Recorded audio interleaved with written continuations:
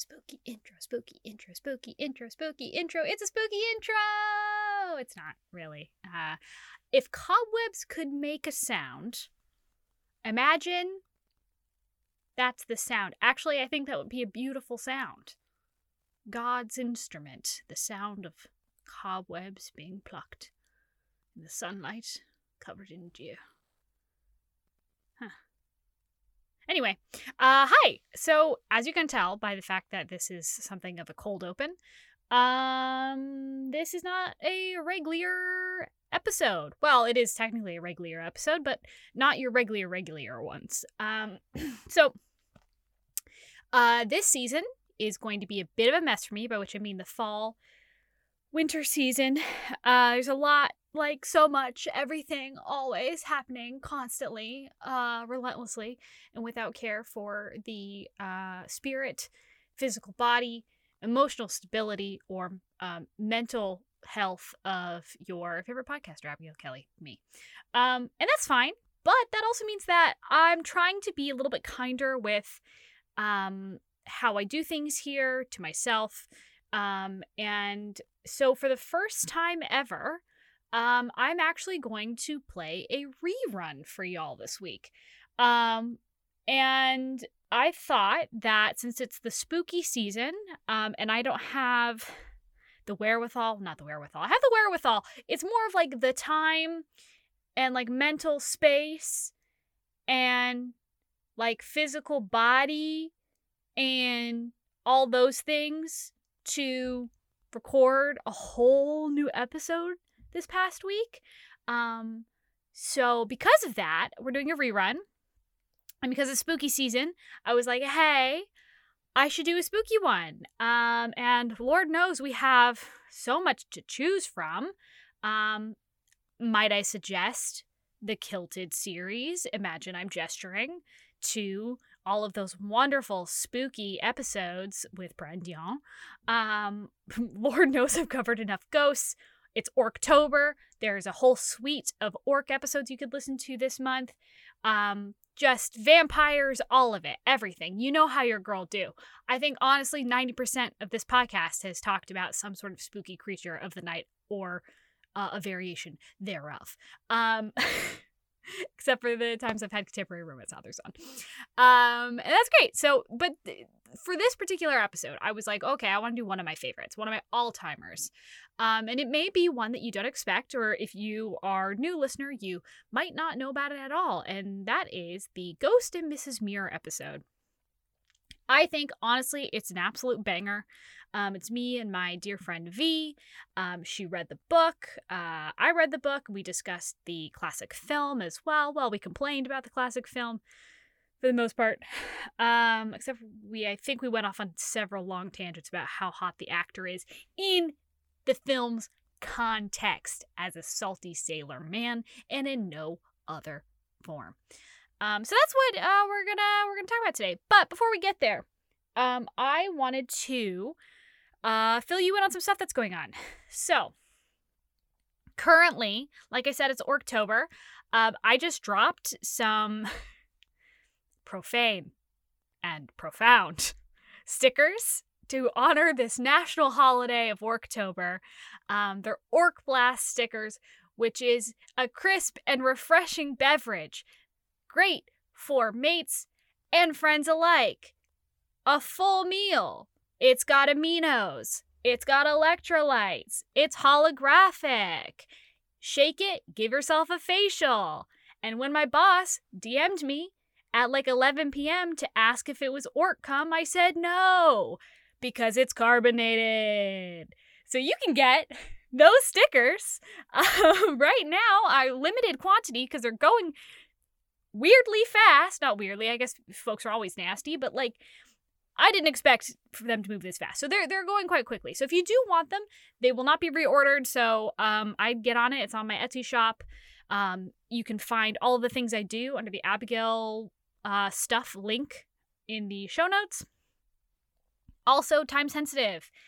In, oh my God, like less than 2 weeks, I'm going to be hosting an event, being at, around, in conjunction with, performing at, something of that nature at a romance book event here in San Francisco, October 14th, 12 to 4 p.m. At Bethany United, which is hilarious, which is just down the street from Folio Books, really awesome independent bookstore. So if you want to come meet me, if you want to hang, if you want to have your book signed, if you want to meet Zoe Dravin, if you want to meet Crystal Ash, if you want to meet Essie Wendell, who's been on this podcast before, then this is your opportunity. It's going to be very small. It's going to be very cozy. We're going to have like merch and stuff. We're just going to be vibing. We're going to do a Q&A. There's going to be a giveaway of some really awesome books for people who attend only. And so yeah, so please, I'm begging you, if you are a Bay Area person, please show up for you, Goyle. Oh boy, I'm the only hometown girl. I'm the only San Franciscan, y'all. So if y'all don't show, it's gonna be humiliating. No, it'll be fine. I'll be fine. I'll live. So yeah, it's gonna be great. If you can't make it, that's okay. Don't worry about it. But I think it'll be really, really fun. And next year we'll probably do it again, but it'll probably be a little bit bigger, at which point, it'll be a little less cozy, a little less rustic. And I think, with this kind of stuff, it's really cool to go to one of the first things, even if it's, maybe a little small, right? So I think it's going to be really, really cool. And I highly, highly encourage you to come, if not for me, then for the other authors who are going to be there. And if for nothing else, then the capitalist urge to get free stuff, because there will be free stuff.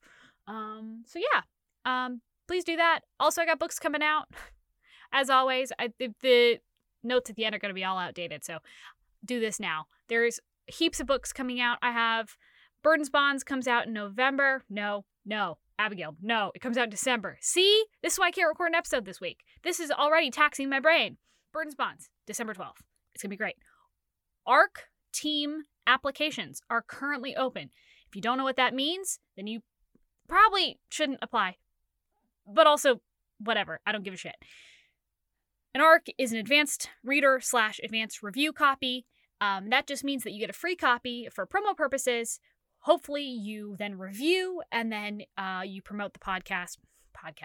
You promote the book in your way. If you like it, if you don't, that's also fine. As long as you leave an honest review, then that's all that needs to happen. So if you want to be on the ARC team, we got an exclusive Discord server.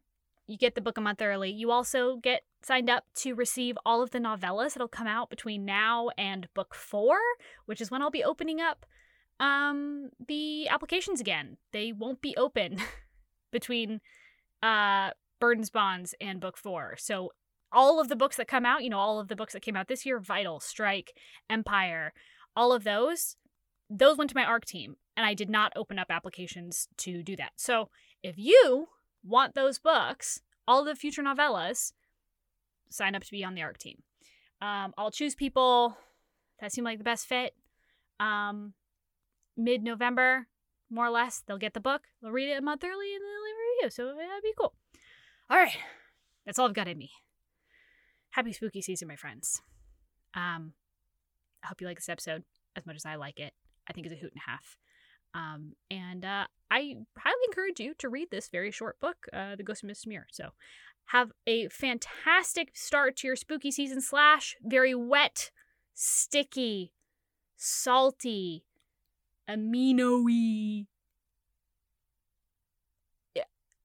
What is that thing where it's like a zygote? No. Come. Have that for October. Yay! And on with the show!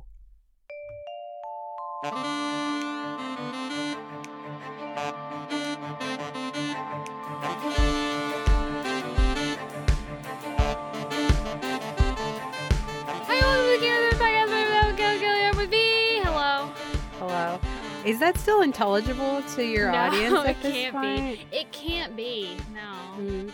Yeah, but if you don't know what podcast you're listening to right now, then a series of things have gone wrong. What if you just stumbled across and this was your first episode? Well, you still would need to, like, click the thing that has the name of the podcast and the episode title. They're just thinking you're stroking out right now. I mean, yeah, but that's... Well, if this is your first episode, let me prepare you. I usually kind of sound like that, so it won't be any different. Oh, fantastic. Man. Well, yeah, you look fabulous today, buddy. Thank you. I'm feeling fun and groovy. When I took Babs for a walk earlier, I had this debate with myself. I was like, is she wearing overalls or is she wearing a jumpsuit? And I realized I think the distinction in my head is if it's work clothes or not work clothes. And I feel like yours are not work clothes and more fashion clothes. So therefore, I think it's a jumpsuit. I call it a jumpsuit, but also I don't make that distinction considering I wear overalls for fashion purposes constantly. But like... Well, I don't think, like, you wouldn't work, though. In this jumpsuit. Yeah, jumpsuit. That's fair. Whereas you could do both in the overalls. The construction of it, of course I slapped it already. Immediately just slapped the mic. I feel like the construction has to do with it, right? Like, this doesn't have pockets. So, yeah, I guess the work attire thing is a fair point. Yeah. Anyway. Talking about some fun and funky stuff today, huh? Oh, yeah. We're going to be talking about raw dick her semen. Oh, you've been gearing up to say that. I was so fucking excited to say that. That was all I was thinking about today. Every time I've thought of the term raw dick for the past couple of days since you said it when we watched the movie, I have... It is upsetting how much you fucking laughed at that and I didn't even get a laugh out about my own fucking joke. This is really funny. I was so excited to add in the semen part because he keeps insisting that you can't call him a sailor. Yeah, he's a seaman. He's a seaman. He's a seaman. Yeah. What's funny is, so what we're talking about today is one of my favorite movies of all time. And now I'm going to say one of my favorite books. I do very much like this really book. like the book. Yeah. The Ghost and Mrs. Muir by Raw Dick. Sorry. R.A. Dick. Who is a lovely lady. I don't remember what her name is. Josephine Leslie. And she changed her name. The book was published in 1945. She changed her name to a pseudonym. Which I love that she went with Raw Dick. So the quote was she changed her name to a pseudonym for misogyny purposes so that her book wouldn't be discriminated against. So she chose the just a raw dick. Don't worry, it couldn't have been written by a lady. It's all raw dick. It's like Sappho's husband, Dick of Man level of like, hell yeah. Yeah, I love it. Just make it up. Fuck yeah. Yeah. It's great. Every man, raw dick. And the fact that, like, one of the plots in the story is also that, like, she writes a book that's so ridiculously overtly masculine. That it can't have been written by this woman. Yeah. It has to have been written by a swarmy sea captain. Did you say swarmy? Yeah, I meant to say swarthy, and I just... I'm gonna say swarmy, though. He is swarmy. He's a swarm of drones and or insects. He does keep purposefully vague about the afterlife, so I'm just going to assume that he's manifesting that way. It turns out when you die, you just become a cloud of insects. Yeah. It's kind of like in Futurama, you know how Kif's parents are just a cloud of insects? Yeah. Or it's a possession situation where if you're like a ghost and not a demon, you can't possess human bodies, but you can... possess the bodies of bugs. Small bugs? Yeah. Oh. I don't know how I feel about that. They are basically just like biological machines, though, huh? Yeah. Huh. Here's a philosophical question for you. Anyway. Just think about that. We're talking about ghosts. We're talking about ghosts. Okay, so I was thinking about it because one of my dear listeners is finally listening to the Clan of the Cave Bear episode. Care Bear. Clan of the Care Bear. What a much better episode that would be. I wish Clan I had read that. Cave Bear. And it gave me vivid flashbacks of the last time that I had you read something for the podcast. This was a significantly more pleasant experience. I really loved it. There was only one downfall. And it was Martha. It's true. I was upset by Martha's turn. I mean, I guess it's better than having her love be unrequited. Whatever. I don't know. I don't think Martha got straightified and I wasn't a fan of it. Yeah. So this movie is very famous. I guess very famous. It's like a classic old movie. It's like one of the top 100 romantic movies of somebody, somewhere, something. It's on a bunch of lists. It came out in 1947. The book came out in 1945. It starred Rex Harrison, who's only hot in this film. Only and hot no in this others. film. I would be down to clown with Captain Greg. But only Captain Greg. But only and Captain every Greg. other appearance, Rex Harrison is not it for me. No, not at all. He needs the facial hair. He looks the like very a knee. Specific facial hair in that movie. The just absolutely buck wild mustache, his meticulously groomed beard. He wears like a black on black suit the whole time, like a turtleneck with a giant belt and he buckle. has his like pipe, and it's all very like fun and sexy. Like impossibly groomed. His hair, never a hair out of place. He's extremely attractive. He's a hot ghost. He's a very hot ghost, and I mean, honestly, being a ghost only makes him hotter, so there's levels He is a swarm of bugs, yeah. He is a swarm of bugs. And that is sexy. I am very attracted to each individual bug. Yeah. Together, very sexy, yeah. I can't finish unless he's buzzing. What really does it when you're having sex with a ghost is that all of those bugs are hitting different points of your body. You really haven't been pleasured by a partner until all of their many legs have crawled upon you. all over you. And inside you. And inside of you, yeah. Yeah. It's a real sensory experience, I will say, unfortunately, there was no banging in either the book or the movie. Nothing, yeah. No. I was kind of hoping that there would be some sensual experience in the book, but like it is very like very chaste, which makes sense for like the era, I guess. Yeah, but I will say, so for both the book and the movie, the era is ambiguous. It kind of starts out as being kind of vaguely Edwardian. For instance, she is like, when we first meet her, she is Mrs. Muir, Lucy. She is wearing like full mourning clothes because her husband has died a few years prior. She's living with her in-laws in this like really stuffy Victorian house. Her in-laws fucking suck. They blow. They're super bad. And she wants to get out. And she's putting her foot down. She's saying, I'm moving out. But she's wearing still full mourning regalia, which is like not something people did past like the, definitely not past 1920s. That was probably the tail end. So that's kind of the period, although we don't get an exact date. Like there's no mention of like either World War I or World War II.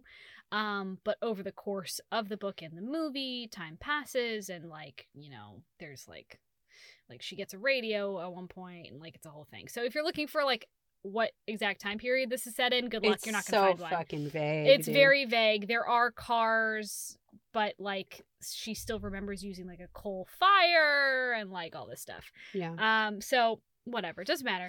It's set in a tiny seaside town in England. Filmed in the movie, it was filmed in like Malibu, and it definitely looks like Malibu. Yeah, it definitely does not look like England, but that's fine. It's very pretty. It's gorgeous. Yeah. Yeah. It's in black and white, so whatever. I mean, yeah. Do you want to like give a vague summary of the plot before we go further, I guess? So Mrs. Muir, Lucy, is desperate to get away from her overbearing in-laws. I guess, do they still count as in-laws if I think so. Even if it's like, even if she's a widow, they could still be in-laws. Because she's not remarried, I suppose. And she's desperate to get away. In the movie, she only has one child, a daughter, Anna. In the book, she has a son and her daughter, Anna. Cyril's a little bitch.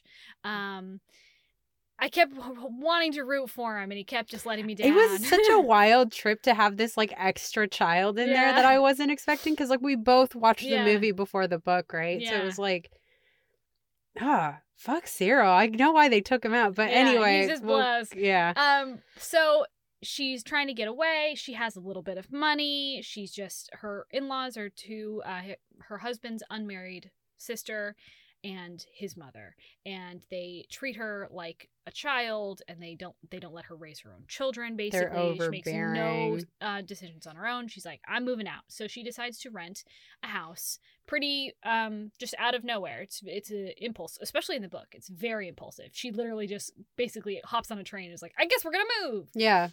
Which good for her. This tiny town, and it's White Cliff by the Sea, and she has only a little bit of money, so she wants to rent a place, and the like realtor guy, Mr. Coombe, is like, oh, we've got this home and this home and this home. Oh, but you don't want this one. And of course she's like, Excuse me? Show me Gull Cottage. Show me Gull Cottage. Why would you even bring it up? You say it's perfect for me. Why would you bring it up? And then she's very stubborn. It's a great trait. I love that in Lucy. Oh, yeah. She's very contrary. It's great. And he shows her, and it's this beautiful home of a former sea captain, a seaman. And a seaman, very clearly a seaman, not a sailor. Yeah, a seaman. A seaman. He was retired before he passed away, and no one has been able to stay in the cottage, which is definitely a full house, for more than a day. It was rumored he committed suicide. It was rumored. It was determined through hearsay and nothing else. Pretty much. Nothing else. Yeah. And she's like, I love ghosts. That sounds great. she in the book, she does like a test run with her and Martha in there. Martha being her, like, I guess, handmaid, whatever. Yeah, she's like her cook and her friend who she's known for a really long time. She's treated more like a friend in the movie, I think, whereas like in the book it's like she's like her friend, but like they don't spend the book together really. No, because she stays at the other house. Yeah. She doesn't go with Lucy like she does in the movie. So in the book, she does like a trial run with Martha, and then like that's when the first haunting happens, which like I feel like makes more sense because she's just like, yeah, maybe this is haunted, but like fuck it, I'm gonna try it out, but I'm not gonna bring my kids into this yet. Yeah. So in like the middle of that, she like makes an agreement with him to like not show his fucking face. Yeah, basically he wants her out, and through crying and just being really, really interesting and very pretty. And like vaguely manipulative with the crying, he is convinced to let her stay. And she somehow finagles him into agreeing to only stay in his bedroom / their bedroom. He will never show his face to the kids. He won't cause any problems as long as she agrees to purchase the house and leave it to retired seamen in her will. Because that's what he intended to do, but he died in an accident and never got the chance to. A gas-related accident. A gas-related accident. Not the butt kind. Maybe the butt kind. Maybe the butt kind. We don't actually We don't know. He would never admit it. Exactly. It might have been the butt kind. Might have been the butt kind. You know those accidents, those butt accidents? That's why he always had to open the window. This episode is brought to you by the Butt-Related Accident Council. His noxious fumes. So they make this agreement, and she moves in with her kids, and everything is great, and they get along really, really well. Like, they're a thorn in each other's sides, but they like each other from the get-go. Like, they have fantastic chemistry in both the book and the movie. They have like really good banter consistently. Is fucking top notch. Like, it's so nice to see her be like a character that's like, yeah, she's supposed to be kind of nervous and like she's never had her own life in any point besides this one now where she has her house and her kids and like she's finally living alone. Like, her ex-husband like just didn't seem to give a shit about her actually. No. Not like abusive, but just like a really boring average dude. Yeah. And this is like her own time to come into it, and it's like nice to see a character that's like doing that. She met him when she was 17. They immediately got married. She knew nothing about him pretty much. Turns out he was a really boring and bad architect. And he lived with his mother and sister, who ran his entire life. They had 2 kids. Her son is basically Edwin Jr., and it just as boring and straight-laced as her husband was. Her daughter is cool and very much like her and impulsive and artistic and stuff. But Lucy herself has never lived a life at all. Like, she went from being a teenager in her father's house to being married and a mother, but also being subservient to her husband's mother and sister. Yeah. Who like controlled everything from her social life to how she raised her kids to like all this stuff. So she is 34 at the start of the book / movie, and she is beautiful and like vibrant and just excited to live her life, but she knows almost nothing about actually existing in the world because she hasn't, and everyone calls her Little Lucy. Yeah. Oh, Little Lucy, poor Little Lucy, and she hates it. But I mean, she's being like condescended at all times, which actually I want to like hit something that was like pissing me off in the movie, which was the Lucia thing, because like at some point he decides Lucia. Sorry. He starts calling her fucking Lucia instead of her name. Like, in the movie, it's like they're introducing themselves. Yeah. He's like, my name is Daniel Gregg, not like just Captain Gregg. Yeah. And she introduces herself as Lucy, and then he immediately is like, no, your name is Lucia. I and shall call you Lucia. And it's like, it pissed me off because I was like, don't you rename her? What the fuck is wrong with you? Big alpha male move. I'm going to give you a new name. But somehow in the book, it felt more justified. Because he was proud of her. When he gives her the name, it's in response to her being condescended to by her sister-in-law, who has just barged her way into her home and has been staying there for like a month. And Lucy finally tells her off and is like, you gotta go. I don't like having you here. You're awful. And her sister-in-law starts saying like, oh, poor little Lucy. Oh, little Lucy. And she tells her off. And he's sitting there the whole time cheering her on.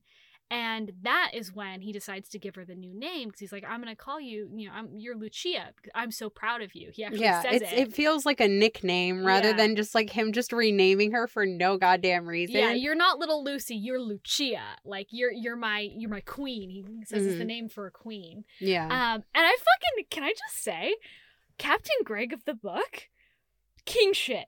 King shit constantly. 100% you can tell that the book is written by a woman and the like screenplay is written by a man. Yeah. It's like still good in the movie, fine, whatever, but like king shit.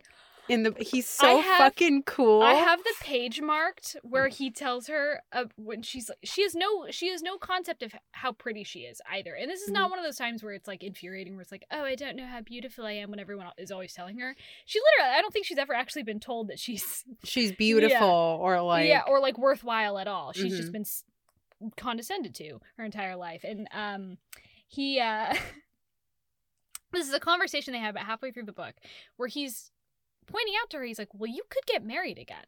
Like, someone's going to want to marry you. And she's like, what are you talking about? No one's going to want to marry me. I'm, 34 with 2 kids. I'm a widow. Like, no one's going to. He's like, are you fucking with me? You're a babe. You're a fucking babe. He calls her, I didn't mark that page, but it's like the same conversation when he calls her. He's watching her get undressed, and she's like, I'm very uncomfortable. Oh, yeah, he calls her like a Venus or something. He calls her, who would have known that underneath all those layers, there's a secret Venus de Milo? Oh, yeah. Fucking, are you kidding? Very fun and sexy. Very fun and sexy. My favorite part, though, is when he says, don't be coy, damn it. You must know you got naturally curly hair and eyes as blue as the calm sea and ears like little pink shells. Surely you must get a feeling of pleasure at your own appearance every time you look in the glass. And she says, no.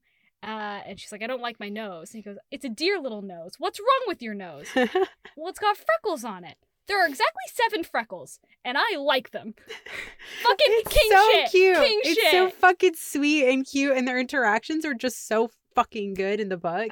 They're really good in the movie too, but like in the book, it's just like there are like all these like really nice tiny little moments between them. They spend almost all of their time together. Like in the movie, you don't get that because obviously they got to keep the pacing and stuff. Yeah, and it makes sense. The timeline's crunched, but in the book, they spend months and months when, like, the first year she's living there, there's no, like, overarching, like, plot of things he wants her to do besides get the house or whatever.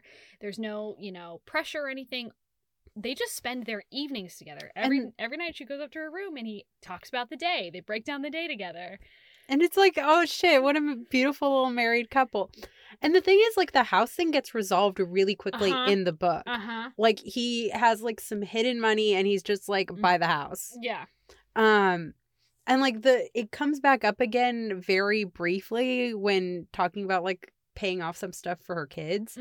But, like, for the most part, it's handled, which is, like, a very big conflict in the movie. Yeah, the conflict has definitely moved away from the interpersonal stuff to the outside conflict of her not having enough money, which is a big part of the book, but definitely not until, like, the book's split into, like, 4 parts, right? Not until about part 3 do we really And it's, get like, to that. minor hiccups, really, yeah. And it's not even resolved with the writing of the book, actually. It's not. It's almost resolved in spite of the writing of the book. Yeah.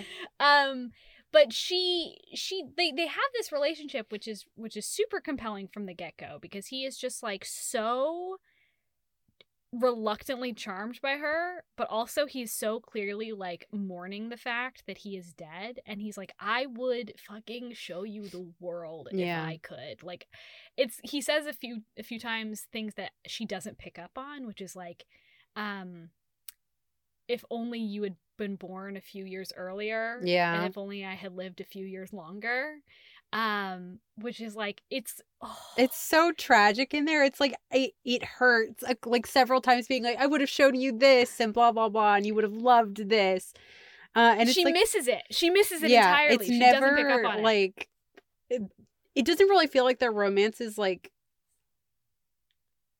I escalated, moved in any way until like the very end of the book. That's the difference between the book and the movie. Whereas in the movie, you definitely get the feeling that she returns his feelings and only pursues relationships outside of him when he kind of rejects forces her. Yeah. And that also makes the change of, at one point there is a conflict between them, and he goes away for several years. In the book, he's gone for like the rest of her life. Essentially, he like dips. In the movie, yeah, sorry. In the in the book, he's gone for like a year, and then he comes back. He disappears for a year after like one conflict about, I think it was. God, I'm trying to remember. I literally had this book yesterday. Was it just no, it wasn't even a conflict. It was him like atoning for doing the for doing relationship the thing. Which like screwed her over real bad. Which I think once again was better handled in the book than the movie, which I understand why they did it in the movie that way. Hard to read on a film like that. That visually there's a lot of internal stuff going on. Also, what's not really talked about in the movie for obvious reasons is that he is privy to people's thoughts. He can follow anybody. But difference between the book and the movie is that in the movie, we're seeing the beautiful, in this role, Rex Harrison. He just kind of appears in the dark shadows as like a fully formed man because they couldn't do any actual like effects or anything. Yeah. Very good.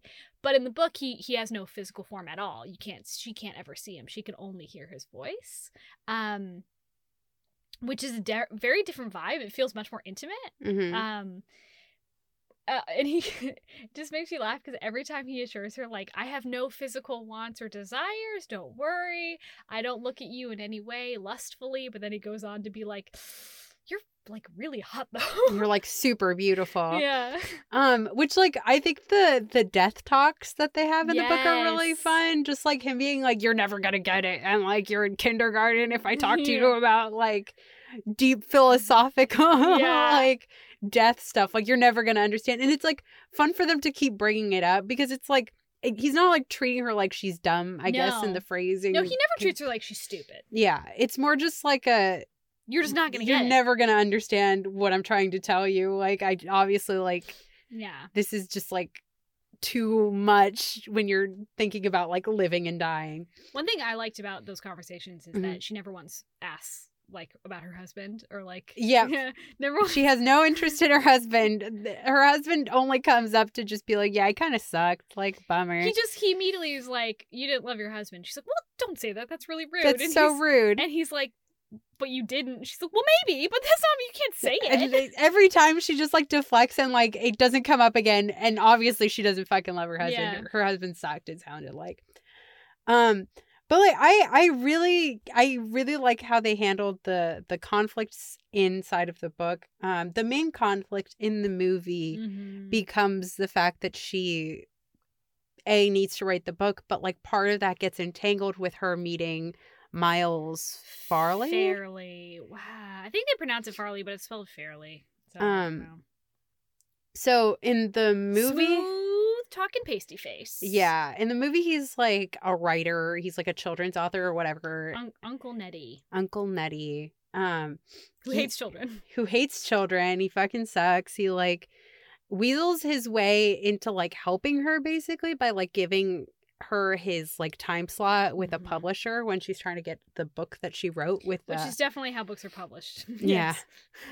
She wrote a book with Captain Greg to like finance the house, basically, to like for the movie it's to buy the house, and then for the book it's like she just needs She just doesn't have any money. Yeah, she's just running low on money, and she needs to pay for a bunch of her kids' stuff. Otherwise, she's gonna have to sell the house. Yeah. Okay. In the movie, he like helps her with an appointment, and then they like spend time together because it's raining, and like she needs to take a cab home. He chases her down. Yeah, like he literally at one point grabs her elbow and does not let her go. It's very like persistence is fine if you're hot sort of vibe, which is like she definitely tells him to leave her alone. He literally, their first meeting is him like standing on the stairs outside of the building she's about to go in, and him like watching her walk up the stairs and immediately following her up and following her to the building to like lean against the wall right next to her as she's trying to get an appointment. Like it's very sleazy from the start, but like he's also very charming. And Lucy is very young at heart, and she's still romantic, and she wants love, and they have a chance meeting again a few months later, where in the movie he is like very not creepily watching her down on the beach play with her children in her bathing suit. Painted her in her bathing suit, which is like pretty inappropriate in those times. Real weird. Yeah, and honestly, real weird. Real weird now. All the time. Yeah, not real different. Weird to just paint somebody's body. Yeah. Fucking little freak. I am more sympathetic in the book because how they meet in the book is that she's walking with her dog, and her dog like goes into a rabbit hole, and like it collapses on him, and she's like not able to dig him out, and like he ends up stumbling by, which is actually like Captain Greg's influence. Yeah. And right before this in the book, they had this argument about her like getting married again, and how he's sure like the first handsome man to come along, she'll fall right in, whatever. Yeah, he's trying to teach her a lesson to be more careful and to just like, I don't know, be more mature almost, because I think honestly most of Captain Greg's character at this point is geared toward protecting Lucy. He doesn't ever say it. He never comes out and says it. But she asked him like, well, I did the thing you wanted. I'm going to leave the house to sailors and stuff. Why are you still here? Shouldn't you move on? And he is very evasive, but the reader knows that he's sticking around for her. Yeah, he wants to hang out with her, he wants to stick with her, and he wants to like help her out. Yeah, he wants to help her raise the children. Like he's basically a father to them, even if they don't know him. Yeah, because he's also influencing how she parents. Like there's a conflict that he ends up like weighing in on, and like basically fixes. Yeah. So he does this thing where they get in an argument about it because he's like, she is stalwartly believes she is absolutely not influenceable by men, and then so he's like, he sees perfect opportunity to show her exactly how influenceable she is by having this handsome man come run and help her. And of course the handsome man is immediately enthralled by her, because who wouldn't be? She's beautiful, and she's wonderful, and she's interesting, and it turns out it starts raining, and so they have no choice but to run away to his little cottage. Kind of strong arms her into doing Once again, he strong arms her into going. He strong arms her into staying. It's all very creepy. Yeah. Just like in the movies. A little creep. It's a little creep. A little freak. And they basically end up having this... it's a chaste affair, pretty much, over the course of, like, a summer. They kiss, which does make her a whore. It does make her a whore, especially because she's a widow. Yeah, so...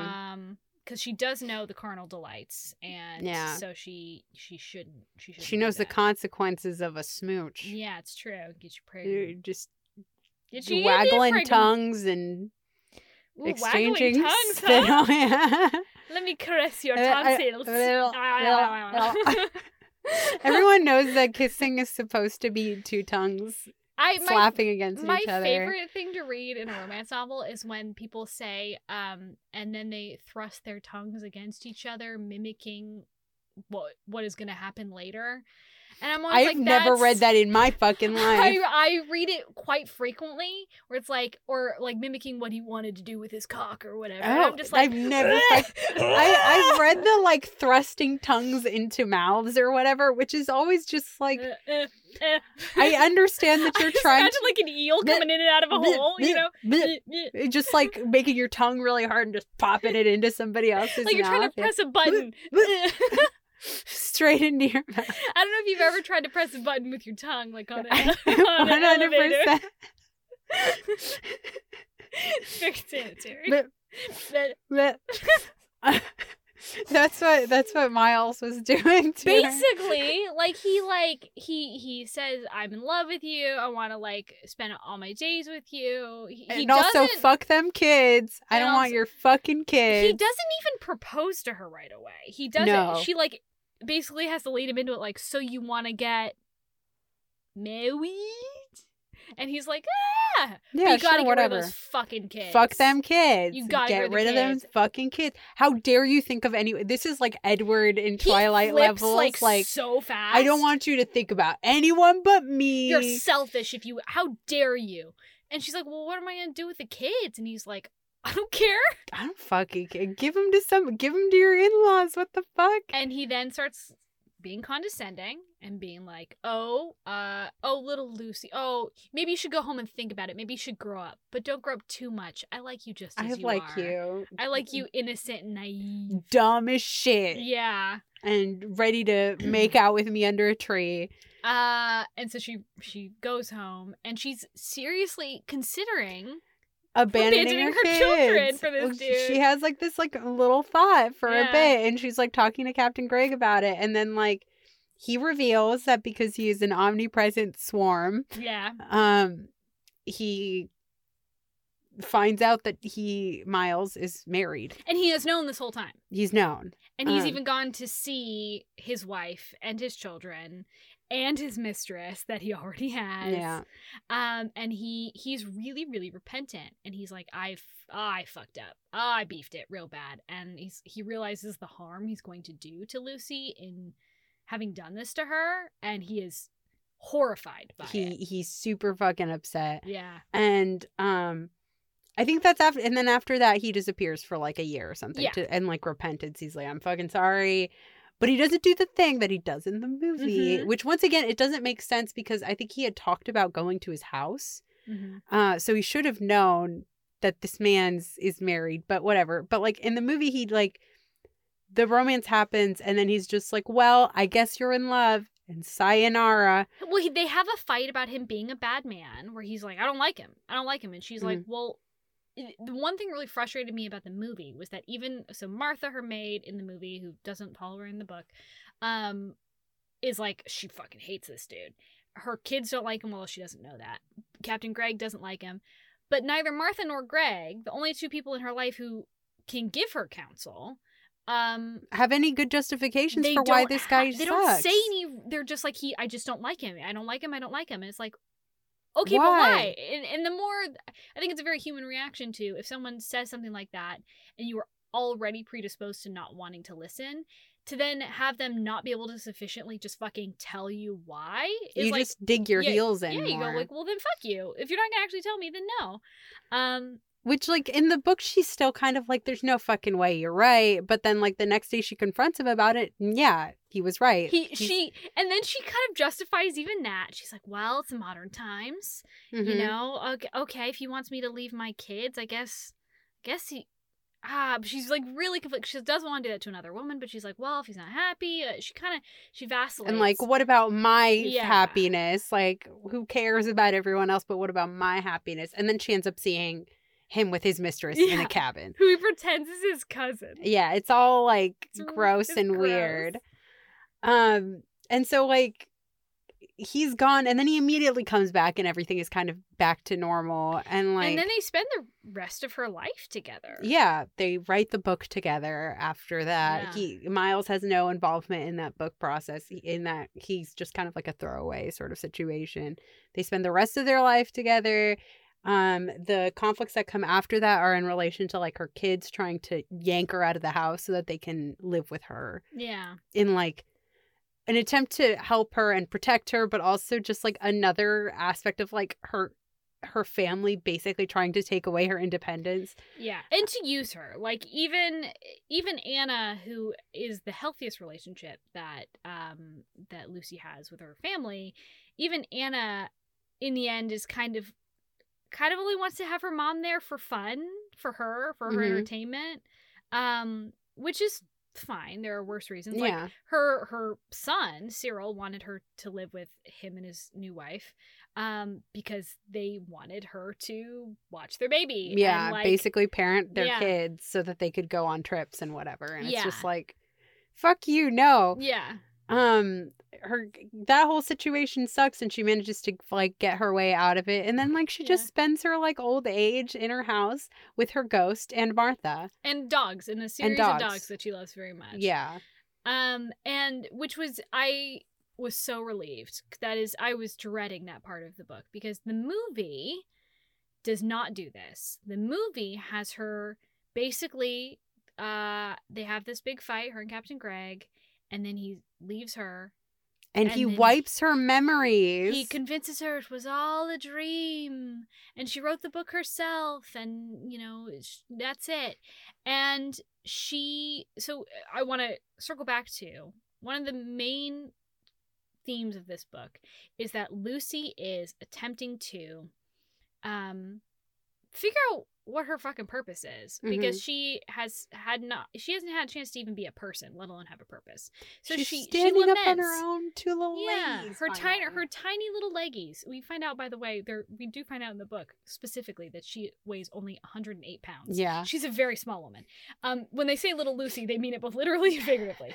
But she laments it, and she even talks to Martha about it. She's like, well, you've done something with your life. You had a vocation, you did things. And Martha's like, you made 2 kids, but you did some things. And she's like, they just happened. Did I don't know. I wasn't very present during that process. So there is that, both in the book and in the movie. In the movie, though, she has this fight with Captain Greg after Miles, you know, does his hullabaloo, and all of that explodes, and she's heartbroken. She's devastated, because Lucy hasn't actually ever experienced heartbreak before. Yeah. She didn't love her husband enough to experience heartbreak when he died. And this is like the first time she had like, and then simultaneously it's also like there's a missing relationship she doesn't know, that she was like, agency was stolen from her in that relationship, because Greg just decides that he's gonna fuck off and like make her memories dreams, which like, what a fucked up thing to like mourn a relationship that never was. Yeah. And then like also Miles turning out to be a fucking evil fuckboy. So he does that. The relationship crumbles. She's devastated. All of a sudden, her only friend, who knows her big secret, which is that she helped write this book, which doesn't even really belong to her, like, is gone and has never existed, apparently. And she proceeds to spend the next like 30, 40 years alone, kind of miserable. Alone. And if it were like, oh, this is something that Lucy has chosen, like she wants to and is delighted at being alone, but like she, in the movie, it makes it clear that she does want to experience love again and have... Never does. She just walks lonely along the beach. Yeah. Which like... It would have been different if it was just like, okay, well, she finds like power in her loneliness. Like, yeah, she has Martha, but like... No. And also, on top of that, to circle back around to the purpose, she doesn't even, by the end of the movie, she talks to her daughter about like, was that book even mine? Like, I don't even... She feels no sort of accomplishment or joy or pride or anything at having written that book. And mind you, at that point, she is still pretty convinced that she's the one who came up with it, because she was convinced that Captain Greg was a dream. So, like, she doesn't even have joy in actually having accomplished anything, which was the point of, like, her intro in the movie. So she just lives a miserable life, and then at the end of the movie, which I just want to say, once again, handled better in the book, she fights with Martha right before she dies. Oh my God, for sure. And then she dies, and Captain Greg is there to receive her. She kind of just like waves past Martha at the end, and they walk into, I guess, the sunset, but just out the door and out into like the afterlife, whatever. Into the sandworms. Yeah, into the sandworms. They both become swarms. Yeah. Their beetle bodies collapse. They kind of mix together. They join swarms. They join swarms. The true marriage. The final marriage, actually. Yeah. Okay, so in the book, they spend their lives together. Yeah. Martha comes back to take care of her in her old age a little bit. Yeah. which, like, I'm going to get into Martha in a second. But, like, anyway, point being is, like, Martha comes back and she, like, at the end of it, it's the same argument, which is, like, Martha brings her some hot milk. And Lucy's turned into a crotchety old lady. She's getting that grumpy old lady shit. And she's being like, don't bother me. Stop fussing and leave me alone. Everyone's always bothering me. And Captain Greg's like, you call her back in here? Because Captain Greg knows she's dying and she doesn't. Yeah. And he's like, if you fucking leave it like that, you will regret it so badly. I'm not going to let you do that. Call her back in You right call now her back in and right apologize. now. Yeah. Which, like, thank God. He does not do that in the movie, and it's really sad. Martha goes away and is like, oh, I'm just trying to help. And that's, like, the last time they interact. Yeah. Like, whereas in the book, awful. like, she's just like, hey, I'm sorry I was being mean. And Martha's like, don't worry about it. Just drink a little bit of milk. Yeah, I'm worried about you. How are you feeling? I'm worried about you and I care about you. And, like, then she dies and then they walk off together. And it's great and it's wonderful. And that's what Martha deserves because movie Martha, fun and sapphic. I refuse to believe she had a husband. I don't believe it. I don't believe Martha it. was No sapphic, 100%. The way she was ladies. looking at Lucy? Yeah. I think they were life partners. Just because Captain Greg didn't have a body, you know? I mean, life partners. Yeah. Life partners. I don't know if there was a romance there, but I'm not worried about it. On Martha's end, definitely. Whatever. I mean, like, how jealous she got of Miles? Yeah. I don't know. Life partners. She looked a little bit too long in that bathing painting. 100%. She was pissed about the bathing painting. But also horny about it. so horny, and that's what upset her. I love Martha's character. I love her in the book. She's like this Cockney, fun little, like, the way her accent was accent written in the book was I had to reread the sentences over and over again. But it also, like, when I read them out loud, I was like, oh yeah, that's just Cockney. Like, it was written perfectly. It was written 100% perfectly. The problem was just that I was like, Cockney people. There were no H's in there. What are you saying? It was wild. Martha was great. I loved her. I love Martha. And in the book, she has a husband and she ends up staying with the, like, mother and sister-in-law. The in-law family. Yeah. Sorry, not step family. The evil stepmother. God. And, you know, even in the book, I feel like we got a little bit more depth to them. To that conflict, in that, like, they were awful, but also Lucy does come to realize her privileged position in that her sister-in-law, whose name is escaping me, doesn't matter. Ava, yes.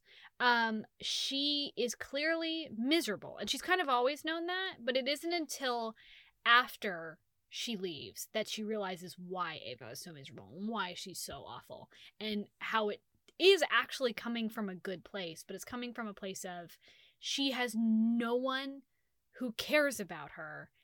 And so she inserts herself into other people's lives because her mother is dead, her brother is dead, her niece and nephew are out of her house, her only companion, really, Lucy, is out of the house.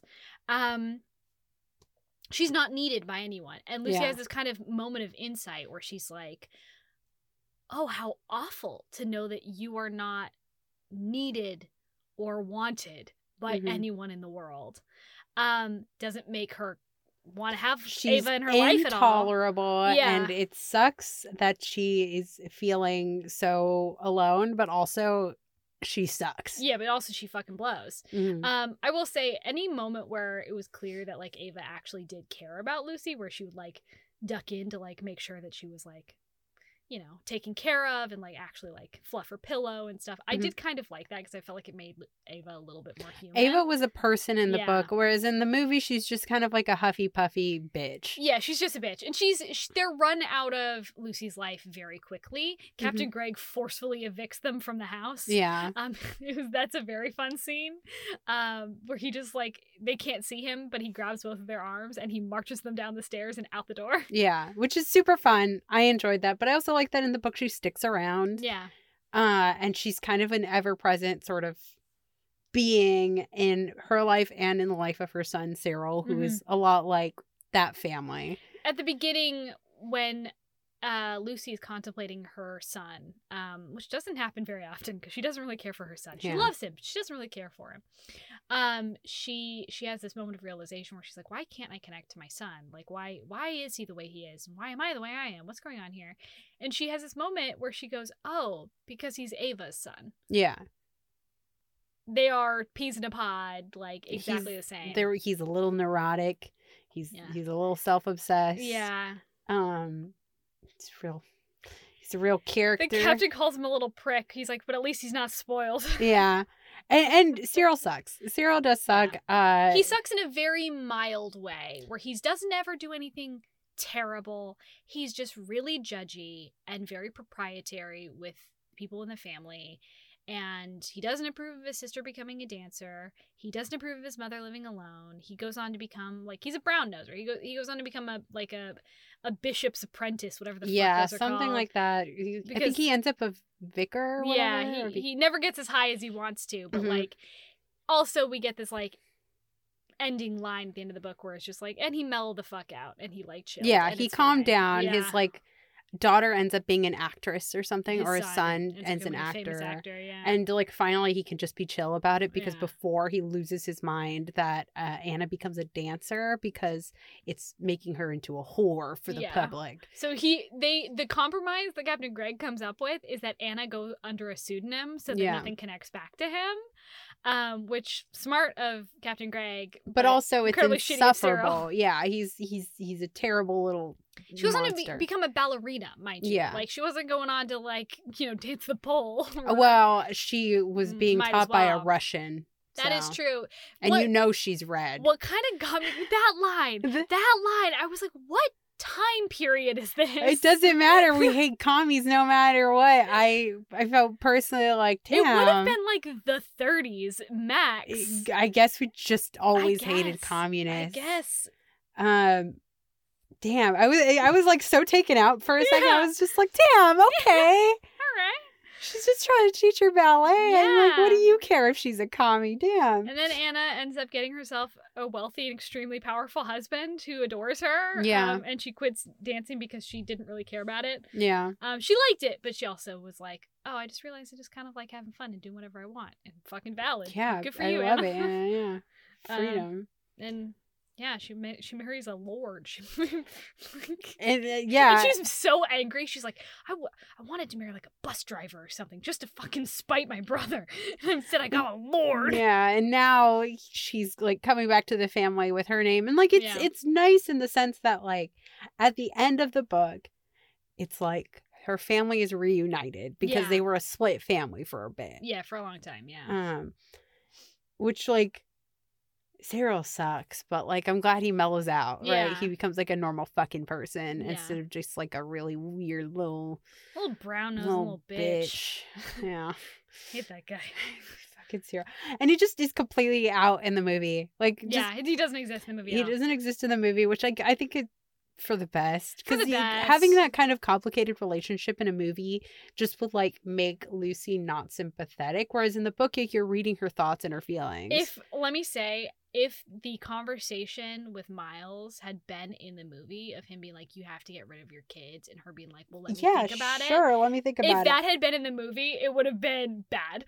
Like, it would have been super bad, and it wouldn't have been good for Lucy's character because she would have become immediately unlikable. One thing to read it on the page, quite another to see that and be like, oh, you're a fucking monster then. Yeah. Holy shit, you've known this guy for 5 minutes. Whereas like in the book, we're like privy to like Lucy's internal thoughts and feelings and all of that. And like you can kind of understand her thought process. It's like insane, but she's also kind of naive and like she's swept up in the fantasy. She's never been in love before. I never got the feeling that she was actually going to do it. She was never going to actually do it, but like she thought about it and you were privy to it. Yeah. So like, yeah, it sucks. And Captain Greg unfortunately was also privy to it because he can read her thoughts. Mm-hmm. So like in that he's very judgmental because he's like, well, of course you're being such a woman right now and falling for the first bit. I warned you and it's my fault and I feel bad, but also Jesus fucking Christ, Lucy. It's like, well, okay. She wasn't actually going to do it. Come on. Yeah. But, you know, whatever. Also, whatever. Yeah. Like, not a good look, Lucy. It's fucked up. Yeah. It's real fucked up. But, like, a lot of those, like, interpersonal dramas are really well done in the book. Like, Yes. it's, like, nice to read. And, like... Also, the description is really beautiful in the book. I was not expecting that. I tend to... I don't know, like, tune that stuff out with older books because I feel like they get really gratuitous. But we just got these beautiful little pops of really bright description. I loved the way that they were talking about the bluebonnets in the Miles scenes. Oh my god. Like, him, like, murdering the bluebonnets as he's leaving and her just, like, at some point stepping on them and, like, like mourning that as she does it. Like, it was just like, oh, this is, like, I don't know, really thoughtful and like a really... The descriptions of the actual countryside were gorgeous. And like the home, we never got like gratuitous description of the home. We got these fun little snatches of them arguing about her redecorating. Which like... The gargoyle mantle was so fucking funny. Also, the initial descriptions of the house, I'm so glad they didn't take it that direction in the movie. Oh my god. Captain Craig has terrible fucking taste. He like accumulates all these trophies from around the world, but in the way that somebody who recently has come into wealth does, where they buy the things that they think look expensive. Yeah. And so he's just having fun collecting things from like where the fuck ever. Yeah. And just putting them in there. I think also one of the undertones that I liked, one of the like really subtle bits of romance in the book was how he takes umbrage a lot with her doing things that he thinks are her not treating herself as well as she should. Like, whenever she does something that accidentally makes it so she's living in less luxury than he wants her to be living in, like with the linens, the conversation about the linens, where he both chastises her for being like, she brings her own linens to stay the night for that first experiment night, right? And he's like, totally upbraids her. He's like, why would you bring this like girly shit in my house, in my bed? And also, actually, I have better linens. If you Irish had looked linens in the cupboard, I have Irish linens that are much better and better for your skin. Your beautiful, beautiful skin. Use those next time. And it's like, okay, and that's kind of the tone he carries throughout. Yeah. It's like, but it's like, it's so beautiful. And like, it's so, of course you should treat yourself. You live your life. And it's not condescending. It's not mean. No. He doesn't treat her like a fucking idiot, which is just like, he treats her like a partner. Yeah, and it's nice. I really like their relationship in the book. I love their relationship in the movie too, but like in the book it's just like really... Yeah. It's very good. I loved the book. I was not sure. I knew nothing going into it besides that I initially watched this movie when I was probably around 10 with my grandma. It's one of my grandma's favorite movies of all time. So I'm very fond of it, and I got you to watch it. And I really liked it, yeah. It's a fun movie. It has its flaws, but overall it has its flaws. Like, I know that we, like, maybe said some stuff in this, like, that implied that, like, maybe we don't enjoy... Genuinely, we enjoy the movie. I really love the movie. Yeah. No, like, 100%. If anything, the fact that I'm able to criticize it is a good sign. Yeah, if I didn't care about it at all, I wouldn't talk about it. Yeah. But I did not know that it was based on a book until like a couple of weeks ago when I just happened to be Googling something at work. I found it. The writer, Rod Dick, Josephine Leslie, she doesn't have anything else besides a book that is no longer in print and I can only get for like $100 a pop. Unfortunately, if anyone wants to treat me, get me that one. It's get us some Rod Dick in this house. What's the title? It's like Satan something, right? Like, is it another romance? Yeah. I hope it's Satan. The Devil and Mrs. Divine. Ooh, that's fun. And then She Walked to the Wedding, which I could not find anywhere. But The Devil and Mrs. Divine is the one I want. But you can only get a used copy for like $100. This book is only about 200 pages long. It's not a chonker at all. It's a very quick read. It's very readable. I think it might be intimidating the first couple of paragraphs because there's a lot of run-on sentences and dialogue in the first paragraph. Weirdly, the rest of the book isn't like that. It doesn't feel exhausting to read at all. I finished it in like 2.5 hours. Yeah, I did it last night. Yeah, I was at night. I like finished it really quick and like I didn't feel like I'm trying to rush through this so I can get ready for this podcast. It was like, it's very, very pleasant. It's hard to put down. I'm just ready to keep reading it. I will say, did you fucking read the foreword? I did read the foreword. That foreword, it's trash. It's really... There's nothing in it. I don't know what she's saying. It wrong. It got it wrong. Did you pick up that she got it wrong? Wait, what part? She says that Captain Greg died in a fire. Oh, no, I did not catch that. So this filmmaker, Adriana Trigiani. Never heard of her. First of all, loved that he calls her Lucia in the movie. Yeah, I was so irritated by First her. Line. She does not talk about the book at all. She basically just... She just talks about the movie. She just talks about the movie, and even that, it's like... Weirdly, it's like reading Wikipedia. Like, there's nothing to it. It's oddly superficial. With her talking about how she watched it every day when she was pregnant. Bitch, you watched this every day when you was pregnant, and you thought he died in a fire? This is all you got from it. He clearly kicked the gas with his that's foot why in his he's got sleep. a gas That's vendetta. why he opens the window. Yeah, gas vendetta. That's my favorite song. Anyway, it's just a worthless introduction, not worth reading. But I rarely have I encountered a foreword that's like really bad. Well, it seems like the people who are publishing this now are just like, it's like a movie. It's like a classic movie publishing company. But it didn't even have any interesting things to say about the movie itself. It did not have anything to say about it, no. I don't... It seems like they just picked a lady who really liked it. Yeah, we're like, does anybody know somebody who's in film who likes this movie? Yeah, and that's Can you write 3 pages? Yeah. Anyway, I loved it. I really enjoyed it. I was like... Classics now.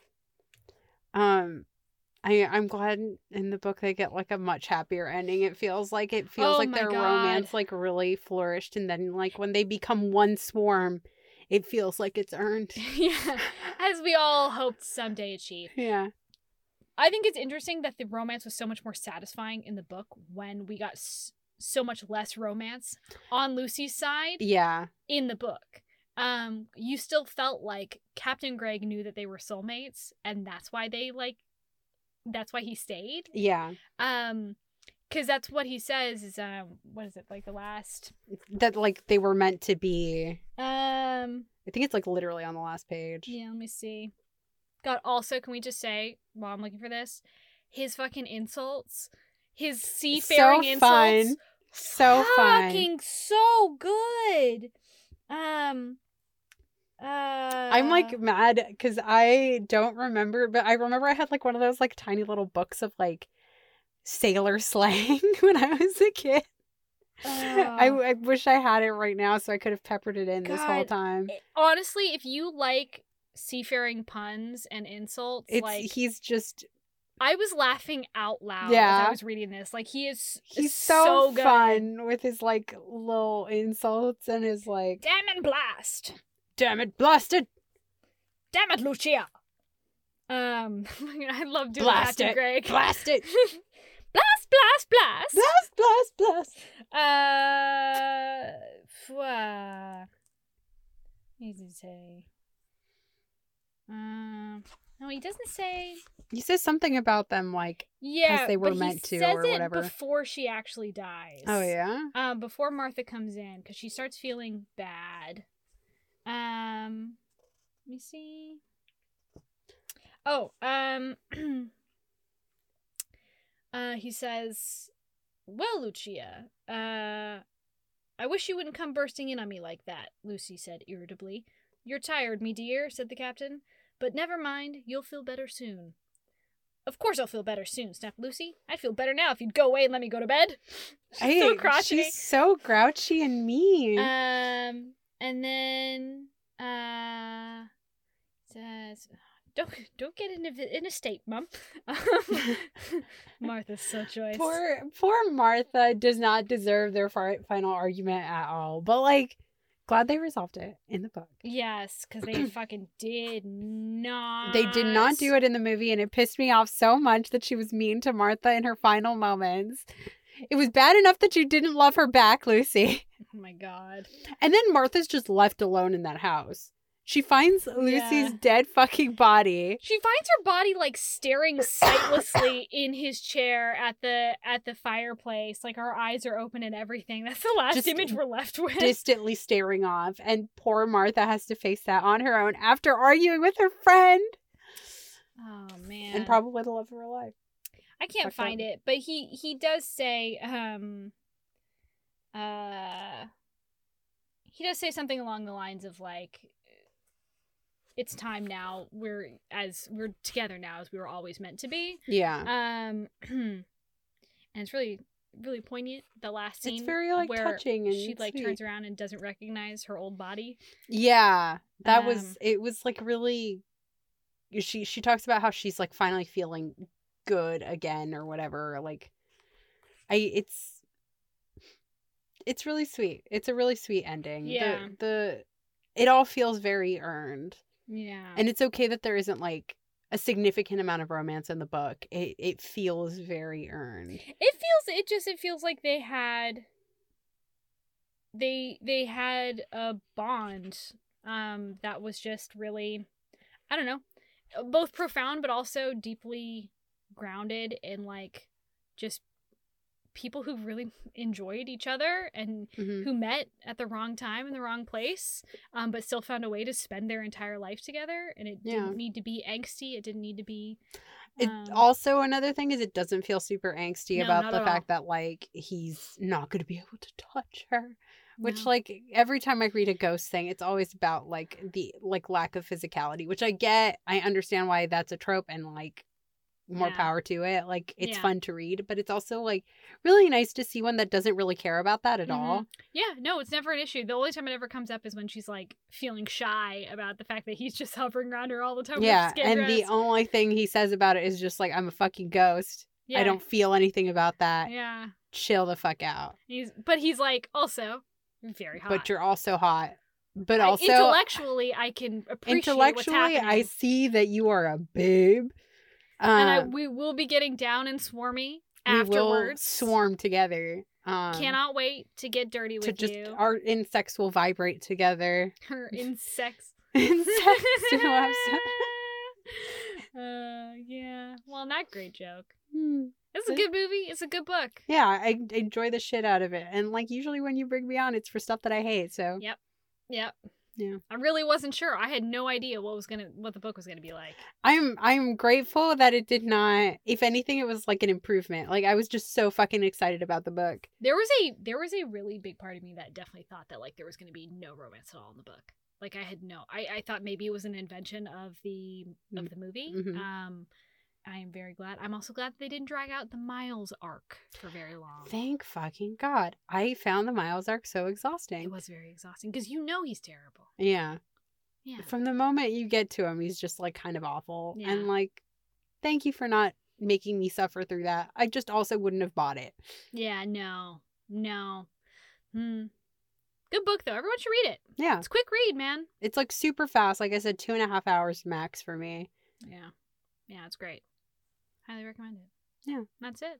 I think that's the episode. That's it. It's content, baby. That's it. All right. Good. What are you playing with? If we're talking about semen and semen. Ooh. Semen and semen. I just watched Our Flag Means Death. Super fun. Straight up queer. Just the gayest show I've ever seen in my entire life. I was so fucking excited about it. Like, canon. It's all gay. They kiss. Taika Waititi kisses Rhys Darby. It's lovely to watch. I love watching two old men kiss. It's my favorite thing. Wait, tell me, does aside from two old women kissing? Sorry. Yeah. Well, I was about to say, wow. Does Taika Waititi kiss him when he's got the full beard? No. Okay, good. Okay, good. Because that was a lot of beard. It was a lot of beard. I'm sure in the future they will kiss with full beard. Yeah, I haven't had time to watch the show. Everyone knows that you can't have gay sex without two beards touching. That is true. It doesn't count. It doesn't count. Yeah. Otherwise it's not gay. So honestly, I redact what I said. There is no gay. There's no one's gay actually. No one's queer. Yeah. It's all fake. But seriously, really. Well, it is. V, I hate to break this to you, but it is a show, and shows is not real. Shows it's not real now. I know you were very invested in this historical documentary you found, but I hate to tell you it's not real. It was a historical I fucking love pirates, dude. I know you do. I fucking, like, I was obsessed with them. Of the many phases you have as a child, I was a dinosaur kid first, and then I became a pirate kid, and then I was like briefly a mummy kid, and then I went back to the pirates. But because the pirates were my favorite. It makes Pippus even worse, huh? Yeah. Makes the fact that I did Pippus to you even worse. Yeah, because there were no pirates. Well, there were. Okay, fine. But they were all bad, and the one that we were following was a pretend pirate and actually a lord. A pretend boring pirate. Why couldn't we just do a real pirate? Wasn't his name Derek? Yeah, I think his name was fucking Derek. It made me so mad. I didn't even mention my pirate love in that episode because it didn't even feel like a pirate book. It was so lame. There were so many things to talk about in that episode. None of them were good. Except Lauren going full feral. Yeah, but that's it. That was it. She should have become a lesbian pirate. She should have. That would have been fun. It would have been a superior book. Anyway, but yeah, highly recommend Our Flag Means Death. It's on HBO Max. And what else? Sail the seas of the internet if you need to. Pirate Bay is your friend. I know I'm a filmmaker and I shouldn't say that, but also watch things.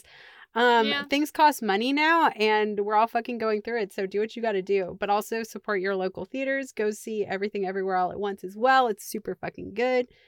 And yeah, if you want to send me money, send it in an envelope. Send it in an unmarked envelope. Yeah. Into the sky. I'll find it. Yeah. I'll find it. Or put it in a gutter. I live there. You are the it monster. Yeah. Makes sense. I should have known. all the children's bodies. Yeah. Oh. Didn't like that one. I did not like that That's one. That's unfortunate. Yeah. Well, your clown persona was always going to get us here. Yeah. Well, if you want to bring me back again, I'm interested only now in clown erotica. Clown erotica. I told you that there is a book that I sent you, the book that not even the one that I sent you the other day. I've sent you multiple clown erotica books. I think I've been purposely ignoring you, but my mind is ready now. Okay. Well, that makes two of us. Send clown fetish works to Abigail through her P.O. box. You can send it to my P.O. box and I will deliver it to V. No, only for Abigail. No, I'm pretty sure I'll deliver it to... I know where you live. In the gutter. Also across the tiny hallway from me. Anyway, plug your stuff now. Well, don't tell me what to do. This is my podcast. We'll plug it so that hopefully one day you can fund my existence. True. All right. Well, you can do all of the things. I feel like this was a strangely wholesome episode. It was. I'm disquieted by it. We can talk more about tongue thrusting. Or swarms. Okay, we weren't that wholesome. So, okay. You can follow me wherever. Kingdom Thirst. Instagram. Twitter. Whatever. Follow me, Abigail K. Kelly on Twitter. I'm more active there. You can join the Discord. All the links below. You can also support me on Patreon. That's cool. I know some people who support me there because they want to support the podcast as well as my writing endeavors. Whatever you do, you throw me money. That's okay. You don't have to explain yourself to me. But I do write romance novels myself and things and what all. May 1st is going to be a really, really, really good day to join. Because I'll have 2 full novellas up by that point. I will also have like 14 chapters of Consort's Glory, my novel up, all to read there, plus art and art streams. But join right now so you pay Abigail an extra month. If you do that, you won't be stealing from me. You have to pay me more. Pay me more. Pay her more. Pay me more. And I've got a really cool crew in the Patreon Discord as well. We do fun stuff over there, but I just put out a bunch of like bonus content in there. I dropped like a chapter of an old draft in there and a bunch of art. And, ooh. Yeah. And we have like a thing where you can pick what territory you want to live in and all the stuff. And also, I keep forgetting to mention this, but there is incentive to me getting more patrons because when we hit 50, I'm sending out postcards to everybody. These like really, really cool postcards based on the territories. They're really fucking pretty. They're very pretty. They're very saturated. They're very colorful. They're real pretty. So I've held them in my little hands, and they're really nice. They're hefty cardstock. They're quite nice. Each of them is signed and numbered and stuff too. So, do that because I got a big box of them in my house now, so I want to get rid of them. Yeah, that's about it. I mean, I'm sure I got other things. I got stuff going on always, but you follow me wherever, you get on there. You can send me something to my P.O. box, or you can send me an email or get a request or anything. I don't say that very often, but I need ideas for the content. I make one of these shits like once a week. Yeah. So let me know. I got some cool interviews. Make her do some really gross shit, yeah. Well, gross is, at this point, such a relative term. Yeah, I don't really know what's considered gross at this point. To me, Abigail, what I've endured? So much. Anyway, I'm just gonna go cosplay my life choices, I guess. That's the episode! That's it! Goodbye! Goodbye! Kingdom of Thirst is a member of the Frolic Podcast Network. Find all of our episodes and tons of new podcasts to listen to at frolic.media/podcasts.